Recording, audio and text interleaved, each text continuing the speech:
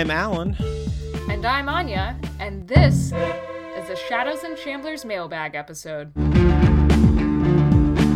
We wish we had our full episode to share with you this week, but we lost access to our screeners because of the leak. And so we really want to make sure that our episode is the same quality that you guys are used to. So unfortunately, it's just going to take us a little bit longer since we'll be watching it for the first time with you guys on Sunday. And also, I'm out of town right now, actually, so if I sound a little bit different, it's because I'm using my smaller, lighter microphone that travels a little bit better.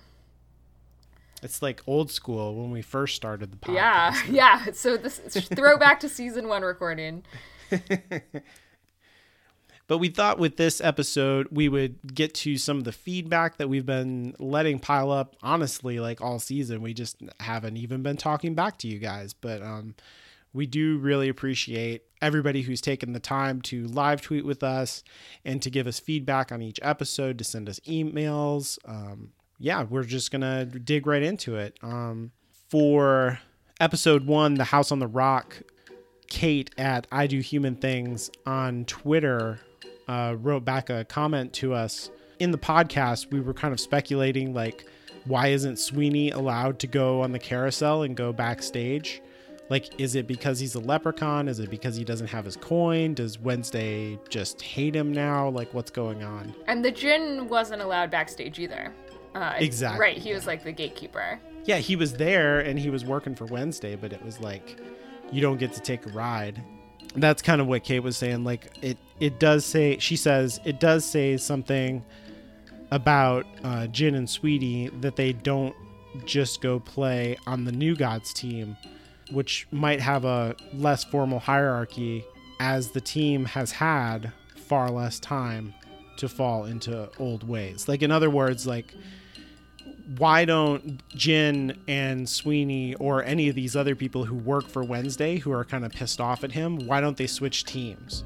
Since, like, maybe they would have a better chance for advancement.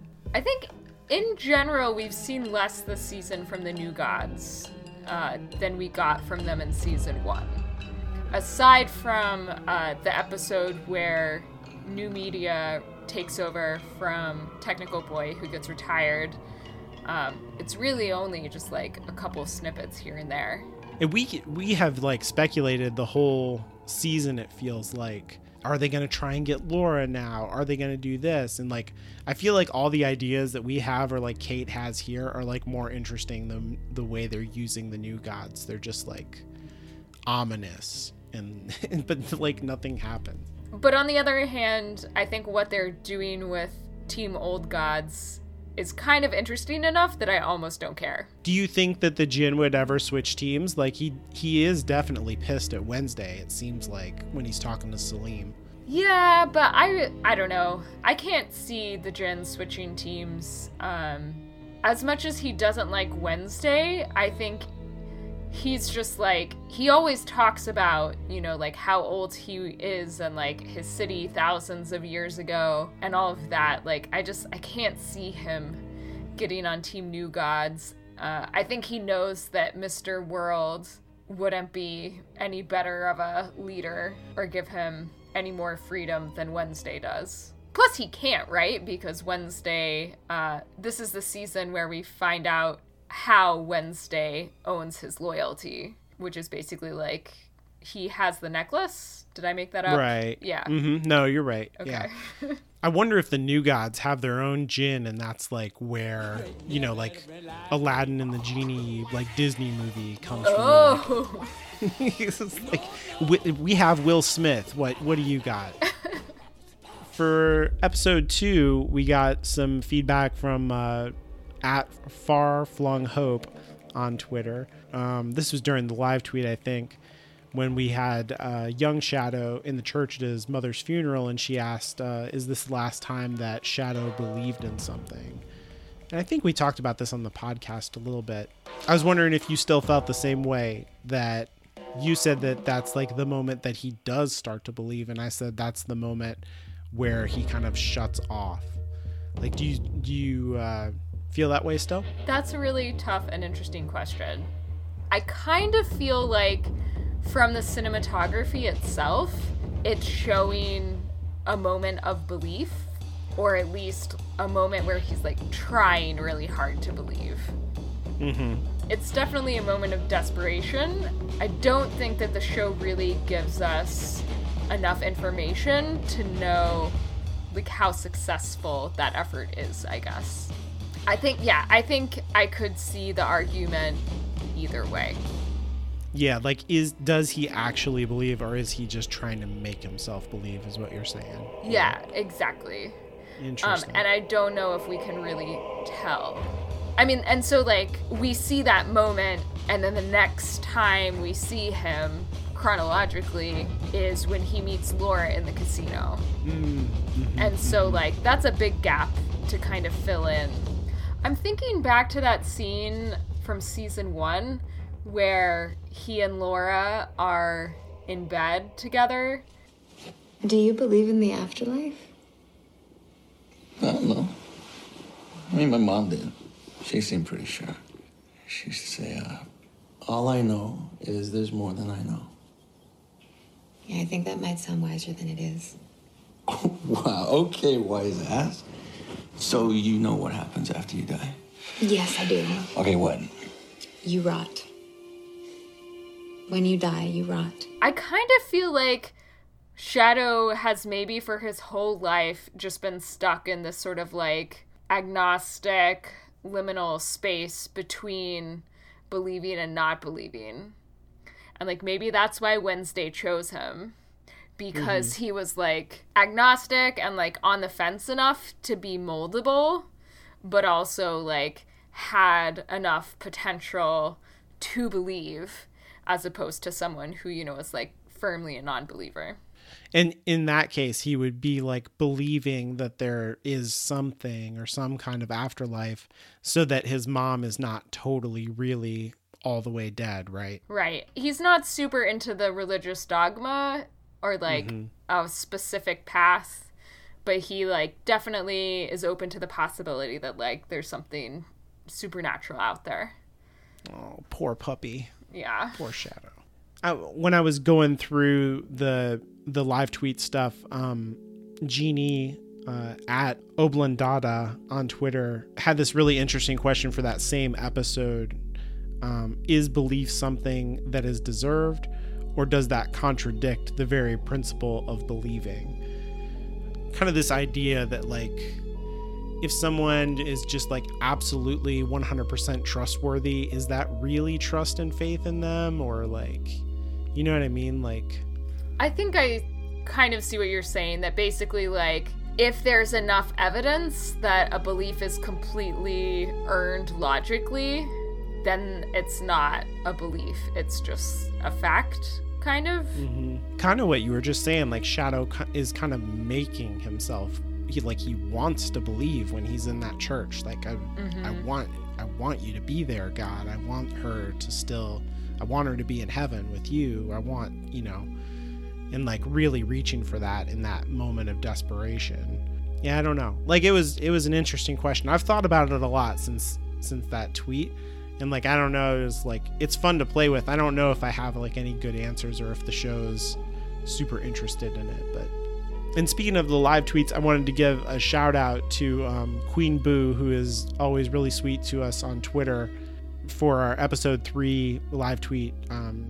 She said, I love your live tweets every week. And I was like, oh, that's so nice. Thank you. That's so nice that you do that, Alan. Thank you. It's fun to do. I appreciate everybody who shows up for it. There's always like, you know, 3 or 4 people each week. It's not always the same people because not everybody can make it. But yeah. I usually spend Sunday night panicking about work for Monday, so one of us has to hold down the fort. Right. I'm usually also scrambling with last minute edits or making show notes at the same time. Like, so one of the people who showed up for that episode 3 that week was Kate at K8MET on Twitter. That was the episode where like they went to go kill Argus. And they're like, I loved that pairing of Wednesday and Laura like how the two of them were like playing off of each other and the ways that they were talking about Shadow and kind of fighting over him and stuff. I said something in the tweet about how they both want Shadow for themselves, but they don't want the same Shadow. And she responded to that with, which one wants the real Shadow? Is it even either of them? Like, what do you think of that? Like, first of all, like, is my premise even correct? Like, I think they're definitely fighting over Shadow, but do they each want different versions of him? And what do you think about, like, her question and all of that? I think they definitely want different Shadows, right? Laura wants the old Shadow, a kind of ordinary, doting boyfriend who's, like, just adventurous enough to go along with her schemes. I guess they both want him as their support. But like we said, Wednesday's more interested in him as basically like a power source, the faith battery. Whereas I think Laura's more interested in like having a connection with him. So in terms of like which one of those versions of him is the real Shadow, I think the Shadow that Laura wants is the old Shadow that doesn't exist anymore and like can't exist anymore. I don't know if he's capable of giving her the Shadow that she wants, nor like should he necessarily be willing to give that to her, because she clearly doesn't deserve it. But obviously I don't think Wednesday really deserves Shadow either. Although, you know, it's been interesting to see this season Shadow getting more empowered and taking more agency. And so like to some extent maybe Shadow is kind of growing into that. When I don't know, does Wednesday want him to be more empowered and like having more agency, or does he just want a puppet faith battery? It's not quite clear to me exactly what Wednesday wants at this point.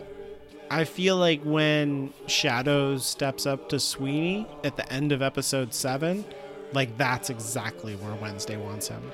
Ready to kill Sweeney for him. Yeah. To be his guy on the front line with the weapon that like directly gives him power. Yeah, and like just autonomous enough to like be badass. Mm-hmm, but not so autonomous that he starts like second guessing Wednesday himself.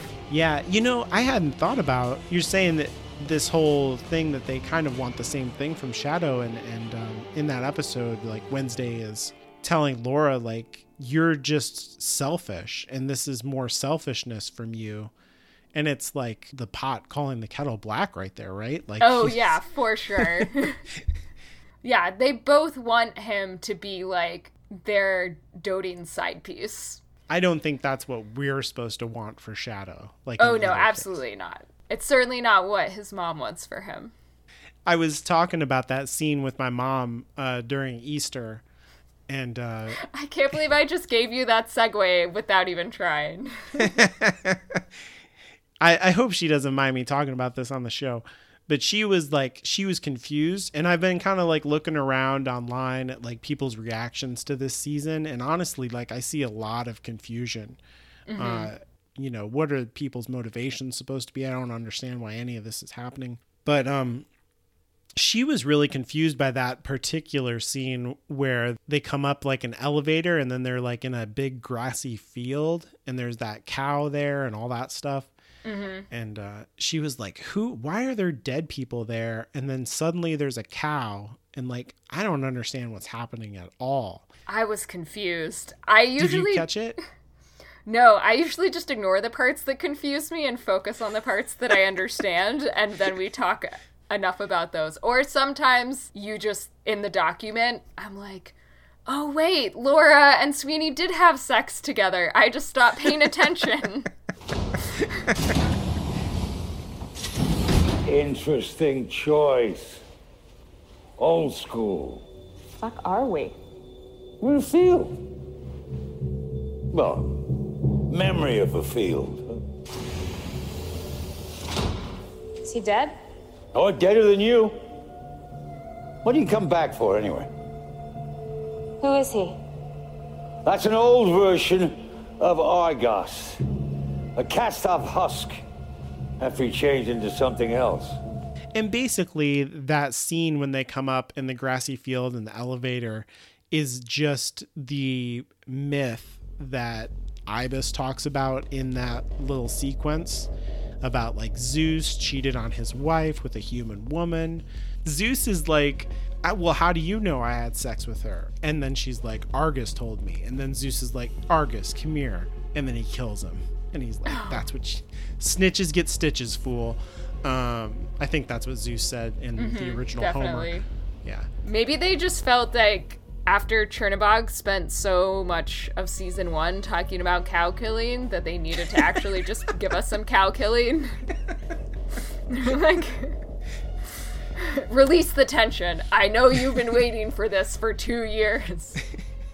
So some feedback that we got on episode 4, which was the one where the technical boy appears from the organ music and the Bach music and the imagination of the little boy who plays Pong and all that stuff, if you remember. Kelly, at Glazebook Girl on Twitter, she said, there is also something being said about technology using the arts to be born. Tech Boy was born through the worship of people in a church listening to AI music at a funeral of a man who worshiped the old artists. Tech Boy born on the bones of old media? I don't know. And like a thinky face. And it made me think too of when media is trying to like be reborn and she's asking like in Times Square, like, what is art? Oh yeah, and, yeah. Yeah. And like this connection they're drawing between art and the new gods. Kind of the American obsession with entertainment and technology, but also like art and deeper meaning, like, you know, like nerdy people doing podcasts about TV shows and trying to find deep meaning in them and stuff like that. Yeah, I love Kelly's point. It is interesting how, you know, the show is presenting this dichotomy between the old gods and the new gods, but there is, you know, that continuity and that they're both created from the same human urges and like human needs, and they're still kind of like fulfilling that same niche that's like, you know, our brain like needs something to like fixate on and express ourselves through. But it also like, it makes you wonder, like, were there new gods in Bach's time? Like what did was there like a technical boy 1600s version that just like some of the old gods actually persist over time and remain old gods, and then we're just like cycling through new gods, some of whom stick around old enough to become old gods, and some of which, you know, disappear and become obsolete and are replaced by new gods. Yeah, like there was probably like a god of the railroads, but exactly. Yeah. And now that person is like still around, but like way less relevant. Yeah, I mean, even the old gods had to be new at some point, right? It seems like the difference is that there's kind of like this literal mythology, this story around these old gods, and that is a way for them to persist, because then at least they can be remembered, you know, like the way that Thor is remembered, or Odin, or Mamaji, you know, Kali.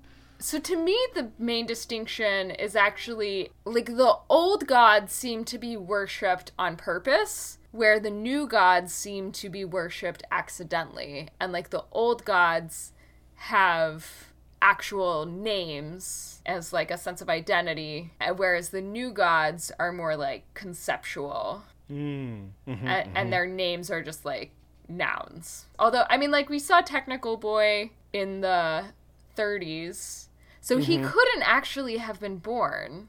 It seems like that's like, if it's not his birth, then it's like the first time he manifests himself to that particular human, you know, like they form a relationship. And I like that he's older than that, right? Because me too. Technology is pre-Pong for sure. Yeah.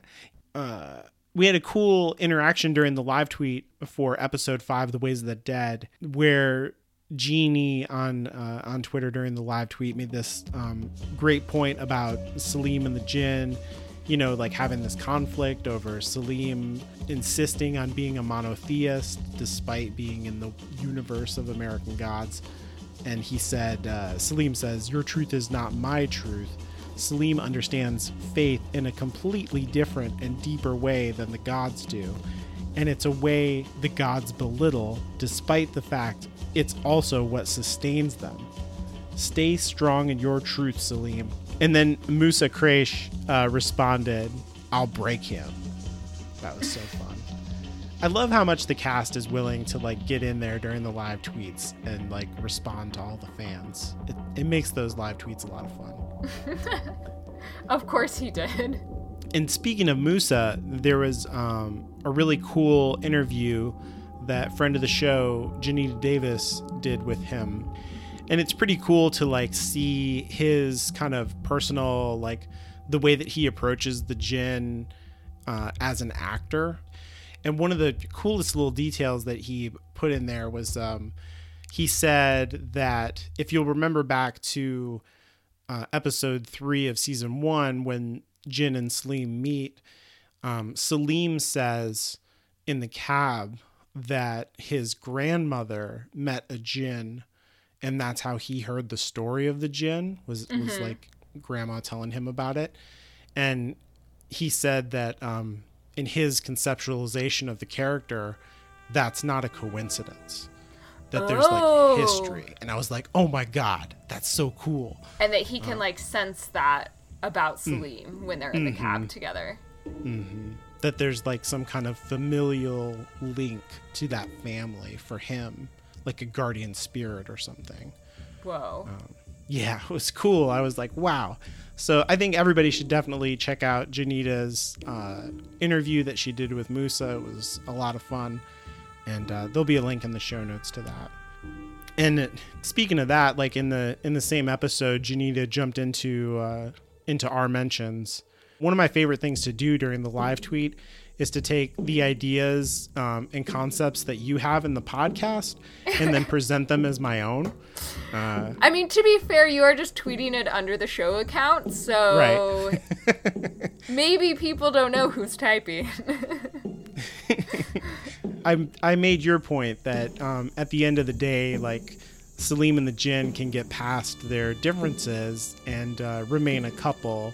And that's one of the cool things about them. And Janita responded to that, and she said, theirs is a real love of respect and care. It's actually groundbreaking and deserves more attention, which I completely agree with.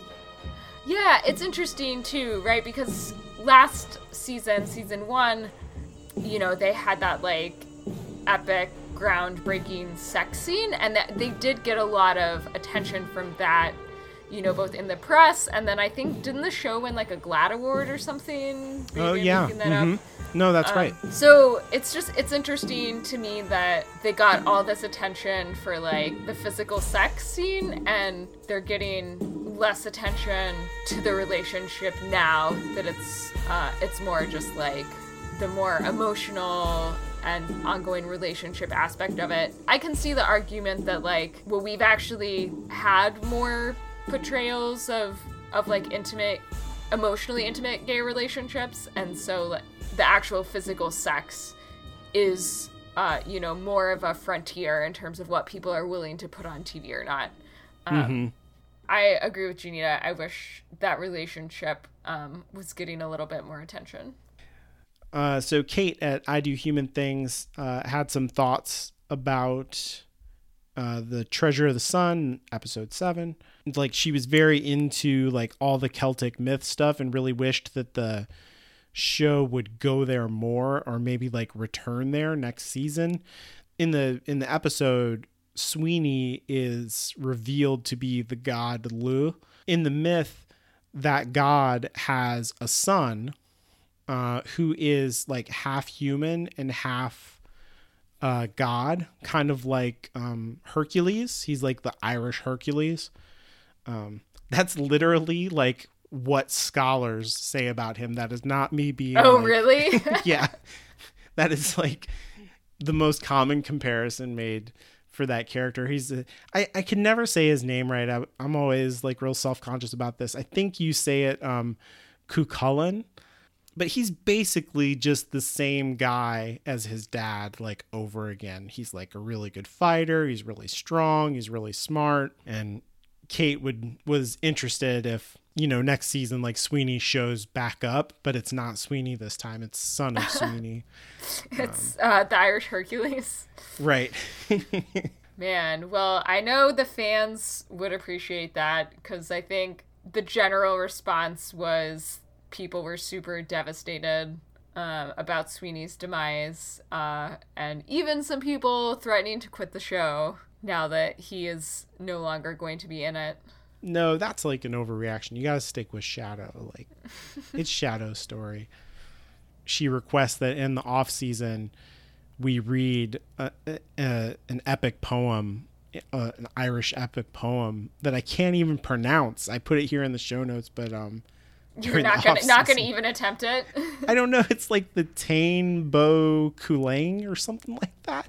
Tain Bo Cuchulainn. Tain Bo Cuchulainn. Tain Bo Cuchulainn. I have no idea. I've decided that I'm going to tell you a little bit about Irish legends. First legend I'm going to do is called the Tain Bo Cuchulainn. Tain Bo Cuchulainn. First legend I'm going to do is called the Tain Bo Cuchulainn. So basically what happened in Tain Bo Cuchulainn is once upon a time there was a queen called Maeve. Maeve bet with her husband that she had more stuff than he did. So they counted all their stuff, and the king, her husband, actually had more stuff than she did because he had this totally hella rad super bitchin' cow. And Maeve wasn't very happy because she wanted more stuff than her husband. So she sent out her soldiers to find an even more hella rad super bitchin' cow. And they came back and they told her about this ultra super rad, totally bitchin' mad fabulous cow up north. So she told them to try buy it. And they went up and they tried to buy it, and Joanne said no. So they killed everyone. The end. And I was like, absolutely not. We are not taking requests. We're not. It's funny because I definitely, whenever I come up with a good podcast idea that I don't have time for, I'm always like texting Kate like, hey, this is your next project, BT Dubs. So it just makes sense that now she's returning the favor. I definitely need more Socks and Monkey in my life, so they should do something. We also got some feedback from Joe Soliday on Twitter at Jossa Laddies. And all of the Twitter handles will be in the show notes if you want to follow people. She said about our episode 7 podcast that it was a fantastic conversation, and thank you. And thank you for saying that. That was nice. It seems a tiny thing amid so much story writ large, but Mama G does a reverse comedy 3-beat with Do You Need Direction, some sugar, some cream. And I really like that she pointed that out. Like, she listened to your 3-beat idea. And she was like, Mama G's whole pitch there, she has like that nice little 3-beat where she's... But in reverse. It's the like subversion, then the setup and reinforce. She does that with Wednesday too. In another episode, she says like, he's like, can I count on you to be there for the war? And she's like, you brought the fight to my doorstep. I have no choice but to resume the lopping of heads, drinking of blood, and liberating of souls. That is, if I can swap my weekend shift with Arjun. Oh, yeah. She's really funny. Mama G. Oh, she's great. Has that down. Yeah, and Sakina Jaffrey also is like pretty active on Twitter. I mean, she's no Musa Kraish, but she's up there. And she loves the fans. Like, she tweets about Timeless all the time. She's very cool.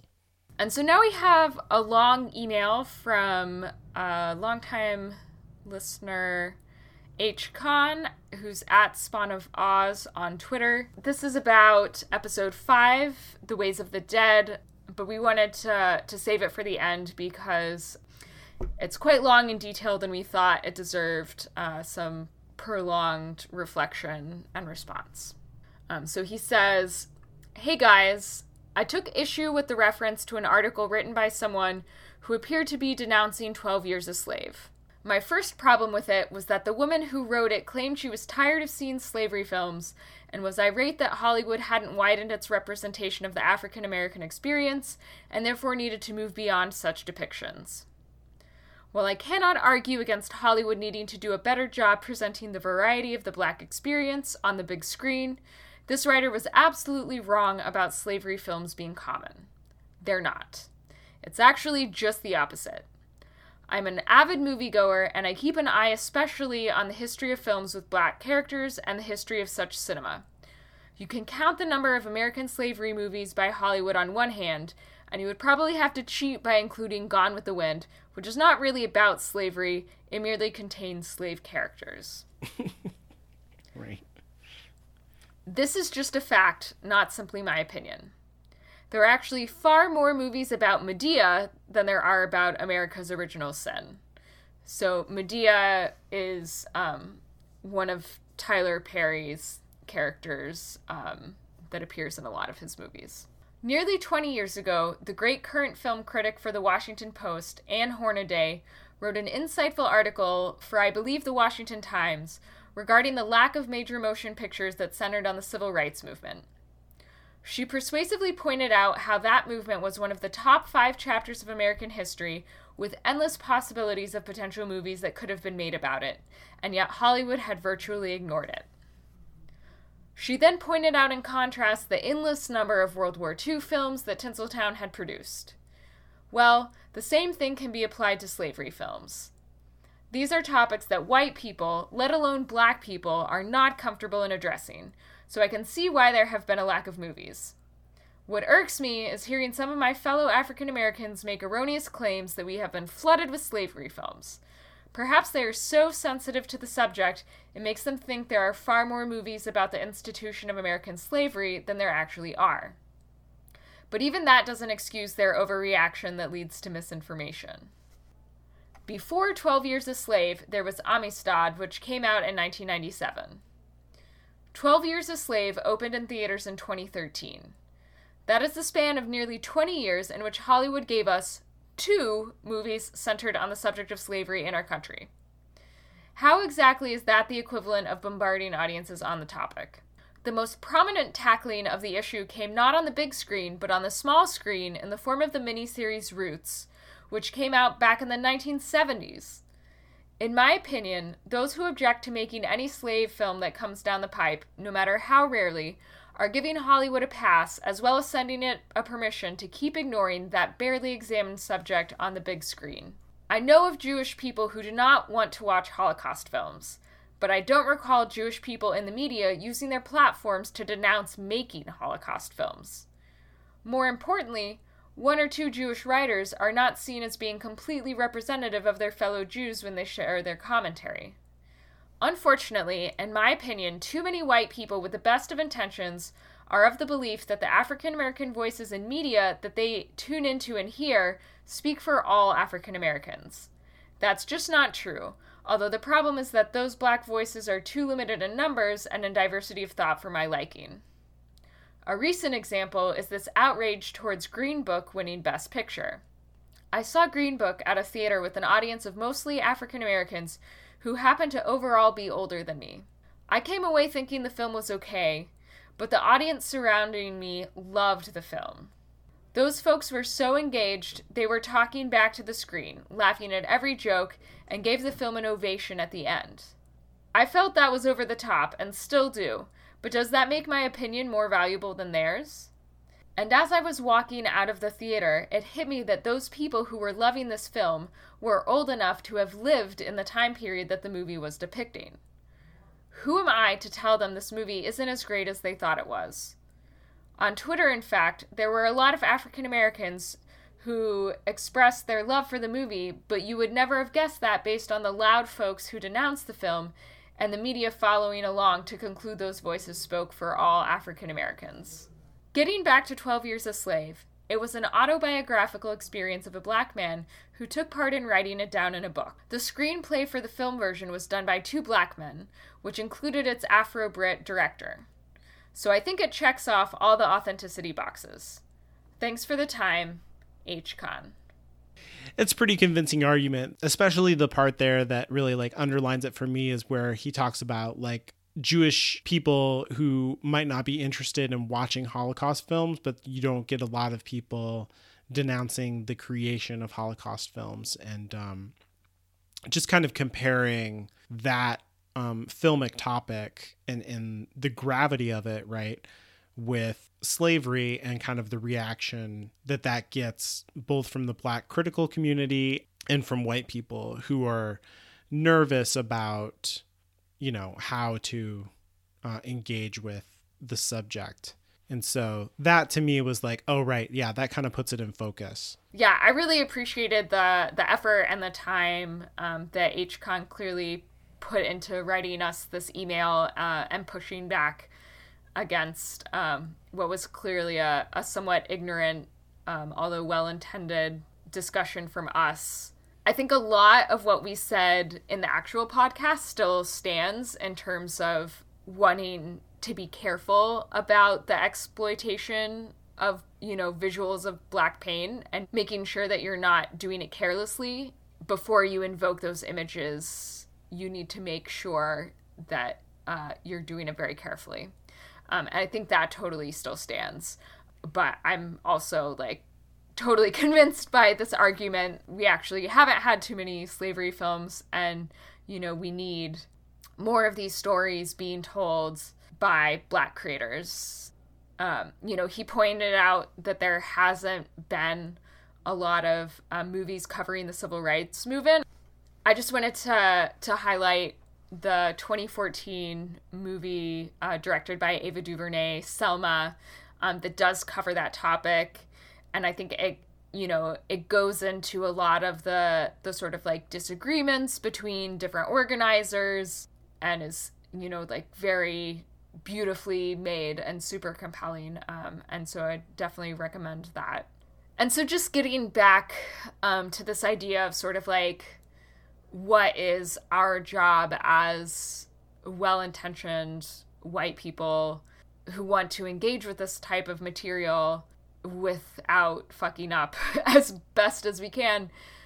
You know, and it's hard, right? Because we try and read as widely as we can, but like HCon pointed out, there's not a lot of Black voices in media, and so, you know, what counts as diversity is basically having like one Black person on your staff, not multiple Black people on your staff. So you're like not always gonna be able to get you know, that multiplicity of perspectives and across different age demographics within the Black community. Yeah, and I think there's also like a pressure with online articles. Like you said, this was this particular article was from Jezebel, and like kind of all the Kinja stuff, like I'll cite a lot of stuff from IO9, which is part of the same, it's owned by the same company as Jezebel. It's like under the same media network. Yeah.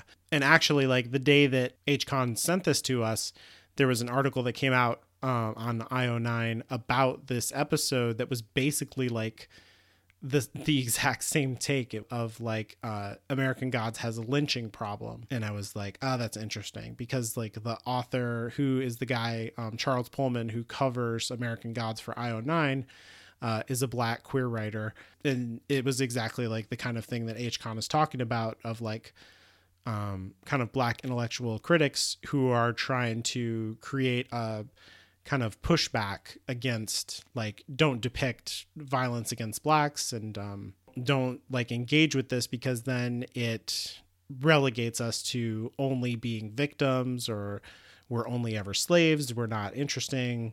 You know, it flattens us in media. I think that HCon is right, though, that there should be more of this made. It's really something that is kind of a psychic wound in American history, and we really need to grapple with it. And we're not going to if it's not in our stories, even imperfectly. It was just funny to me that he pointed it out, and then it was like, bam, right there. I was like, holy shit. I think you're right. And I also think, right, that like our job as white people is not to like center ourselves in this conversation, right? Like I kind of feel like the best thing that I can do at this point is to just listen as much as possible and understand, right, that like this is a conversation that's like really happening within the Black community where it should be happening, and that there's a diversity of opinion, and that I can be informed on both sides, but also it's like not my job to be super invested in this fight or like tell Black people that they're on the wrong side. Just be like, well, you know, I've heard this other argument and I hear your argument and I'm aware of what, you know, that there's this conversation happening. And hopefully, you know, some of our white American listeners and, you know, I guess white non-American listeners are also becoming a little bit more aware of this discourse and that there is a diversity of opinions on it. Yeah, and that was like the thing that really hit me with that article, because I think in the absence of this feedback, like I would have read that Charles Pullman article, which I always look forward to his take on the episodes, and I would have taken it more to heart and been like, yeah, American Gods does have a lynching problem. But then in light of this, I was like, it's interesting that this is like one pole of a polarized debate. You know what I mean? Yeah. And so seeing it that way was like a richer experience and like more valuable. So we have our other podcast, Hallowed Ground Storycast, where we do stories that are meaningful for us, and sometimes we have guests on talking about stories that are really meaningful for them. And the mini-series Roots it's been on my radar for a while because it's one of those things that I know is like a huge cultural touchstone in the Black community. You know, given that we're doing this American Gods podcast that is touching so much on, you know, Black culture and the legacy of slavery and Jim Crow and lynching and all of that in the United States, it seems like something that would be good for us to cover over there. And just like, especially because we cover American Gods, but also even if we didn't cover American Gods, it would be good for us to see. And so if there's anybody here who would be interested in coming to talk to us about Roots, definitely shoot us an email. We also got another email about the same episode, and the person who wrote in, Jonathan, and thank you for writing in, Jonathan, informed us that actually the poltergeist in that episode was based on a historical event, a person who was killed in Cairo, Illinois, in around the turn of the century, like I think 1902 or something like that. A man who was known in the community as Froggy James, and it was just basically those few opening minutes of the episode are just like basically exactly what happened to that man, where a white woman was killed. There was a very fast trial. He was dragged out of the jail. He was lynched, but the rope broke. And then when he fell to the ground and was not dead, he was shot to death. The article that I read said that he was shot 500 times. Holy shit. Yeah, but the white people who were there. And that literally thousands of white people converged on Cairo to see this lynching be done. And he was gruesomely torn apart. People kept parts of his body as souvenirs. His head was put on a pole like in the episode. He was set on fire. So like all of that stuff like came from a historical event, which we did not know. We didn't say that in our podcast. But I was kind of both interested and horrified to find that fact out. I think it's also really interesting that we're recording this on Thursday, April 25th. Yesterday, one of the perpetrators of one of the like worst lynchings in the modern era was just executed. So in 1990, James Byrd Jr. was lynched in Texas. He was dragged behind a truck whilst alive until he died. The person behind it, whose name I'm not going to mention, was just executed yesterday. And, you know, as someone from Texas, you know, we have basically the highest, you know, rate of executing people of any state in the country, and the death penalty is typically applied in a hugely racist way and in a horrible way. You know, we try and execute all sort of people who should not be executed, and so it's, yeah. I think everyone kind of agrees that, like, well, you know, if you're gonna do it, that might be the time to do it. 30 years later, though. Like, yeah. That's a long time. Well, 20 years, right? 1998, 2018. Yeah, 21. Oh, was it 98? I thought you said 90. I'm sorry. Oh, yeah, sorry, 1998. But the other thing Jonathan said was, I gotta push back on Mr. Nancy some by pointing out that he didn't mind losing the worship of black and brown people when he was inspiring a certain collection of slaves to kill themselves by burning down the Dutch ship they were being carried on. Yeah, and that's in response to what we were talking about, where he was fighting with Mr. Ibis, saying, like, why are you killing all of the black folks here in Cairo to feed yourself? Don't kill my followers. And so he's kind of pushing back here and saying that, like, Nancy doesn't necessarily have an investment in living black people, because he was perfectly happy to have them set themselves on fire to get something out of it. I feel like there's a slight difference maybe between sinking a slave ship to, like, prevent hundreds of years of suffering versus the modern day situation, which, like, yes, there's a lot of discrimination and struggle, but it's, like, not quite living in literal servitude. I think he has a point that it's important to remember that the gods are dangerous, and that like we are their food on a certain level, like in a particular kind of way. But I was thinking about this ever since he sent it in, and it made me realize that, like, you could read what Nancy is into as, like, resistance, because he's constantly, like, pushing Shadow to, like, stop being stupid, do your own thing. Like, he tells Donar, like, don't give your worship away, like, stop working for your daddy and go do your own thing. He tells Shadow, stop playing checkers with your life. And telling the slaves, go kill all of these Dutch motherfuckers and burn the ship down, is a way of, like, don't let yourself become a slave, like, even if it kills you, which is kind of what happens to Donar. But it's better to die than to be a slave, like in Nancy's paradigm. So it kind of fits. And then Jonathan also said, I side with you in hoping that Laura's characterization in season 1 was not wasted by having her retrofitted as a woman who never cared for Shadow. What worries me is that even before the Baron claimed she lied to Shadow about loving him, William James relayed to Shadow that he was not unlucky, he was unloved. Of course, being in love with someone and caring about them can be two totally different things. Maybe he's saying that they're trying to kind of retcon season 1 in the way that I'm worried about, that they are just kind of textually saying they're like, no, there was never anything after she came back from the dead. She wasn't actually in love with him. It's something else that she misunderstands as love. Do you buy that? Did you see that? Or... Well, I think his comment is saying not just that she's incapable of love now that she's dead, but that she never loved him even when she was alive. I mean, I think that she didn't love him when she was alive, but then... Oh, you do think that? Yeah. But then, like, well, I don't know. Like, she loved him as much as she was able to.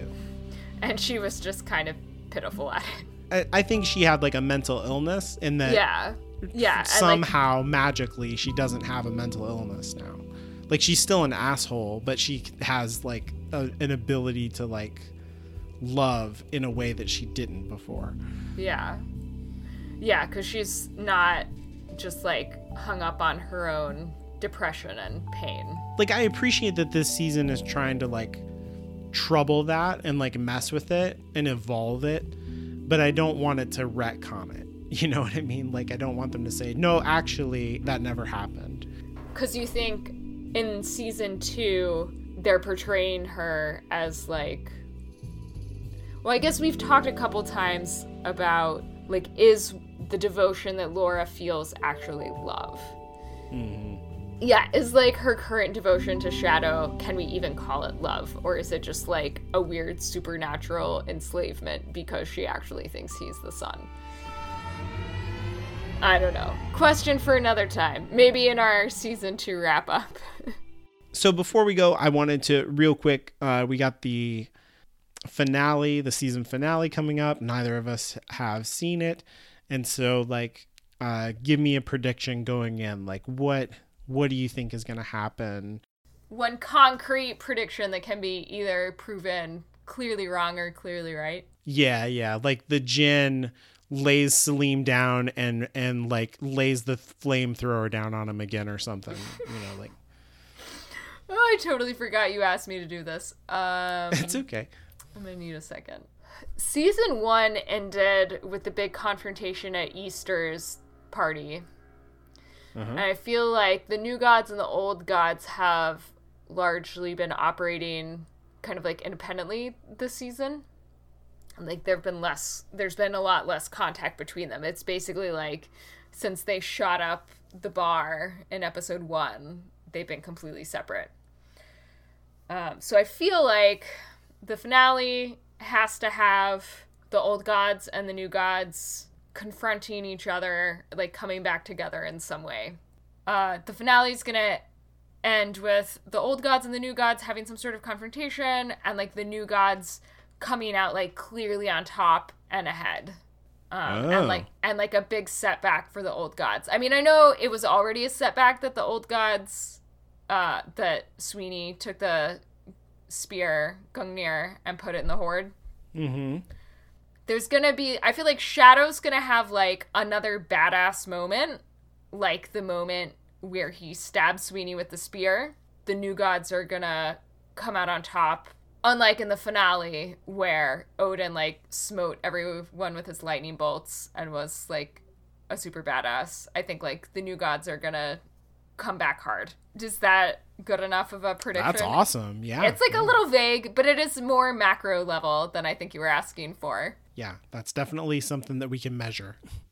I think that it's going to be big trouble for Wednesday, and there's going to be a moment where you're going to like feel a kind of decision point for Nancy where he can like step in there and bail out Wednesday or help him or like in some way kind of step in and do something. And instead he's going to look at Bilquis and be like, let's GTFO. Oh, you think Nancy and Bilquis are going to leave together? I don't think they're going to like hook up, but they're going to like look at Wednesday and be like, see ya. Because I was going to say that might be another pivotal thing that could happen is like Bilquis actually choosing a side. I don't know if I want it to happen, but I could see it happening and I would have like a huge reaction to it and would enjoy it until I thought about it. And then I would be like, I hate this. Well, I like that our predictions are mutually exclusive. So one of us will definitely have bragging rights over the other. There you go. Okay, well, that's all we've got for this mailbag episode. I'm Anya, and you can follow me on Twitter at StrangelyLiteral. That's strangely, then LITERL. You can follow the show on Twitter at Shadow Shambler and visit our website at shadowsandshamblers.com. And if you'd like to leave us feedback, you can visit shadowsandshamblers.com/contact or send an email to contact@hallowedgroundmedia.com. And don't forget to rate and review the show on iTunes. We've picked up quite a few new listeners this season, but our number of ratings and reviews has not really increased from season 1. So Jonathan, all those super nice comments that you sent us in that email, log on to iTunes and put them there too, okay? Okay, great. That would be great. Or just hit those stars. Yeah, just give us some stars. That's all we need.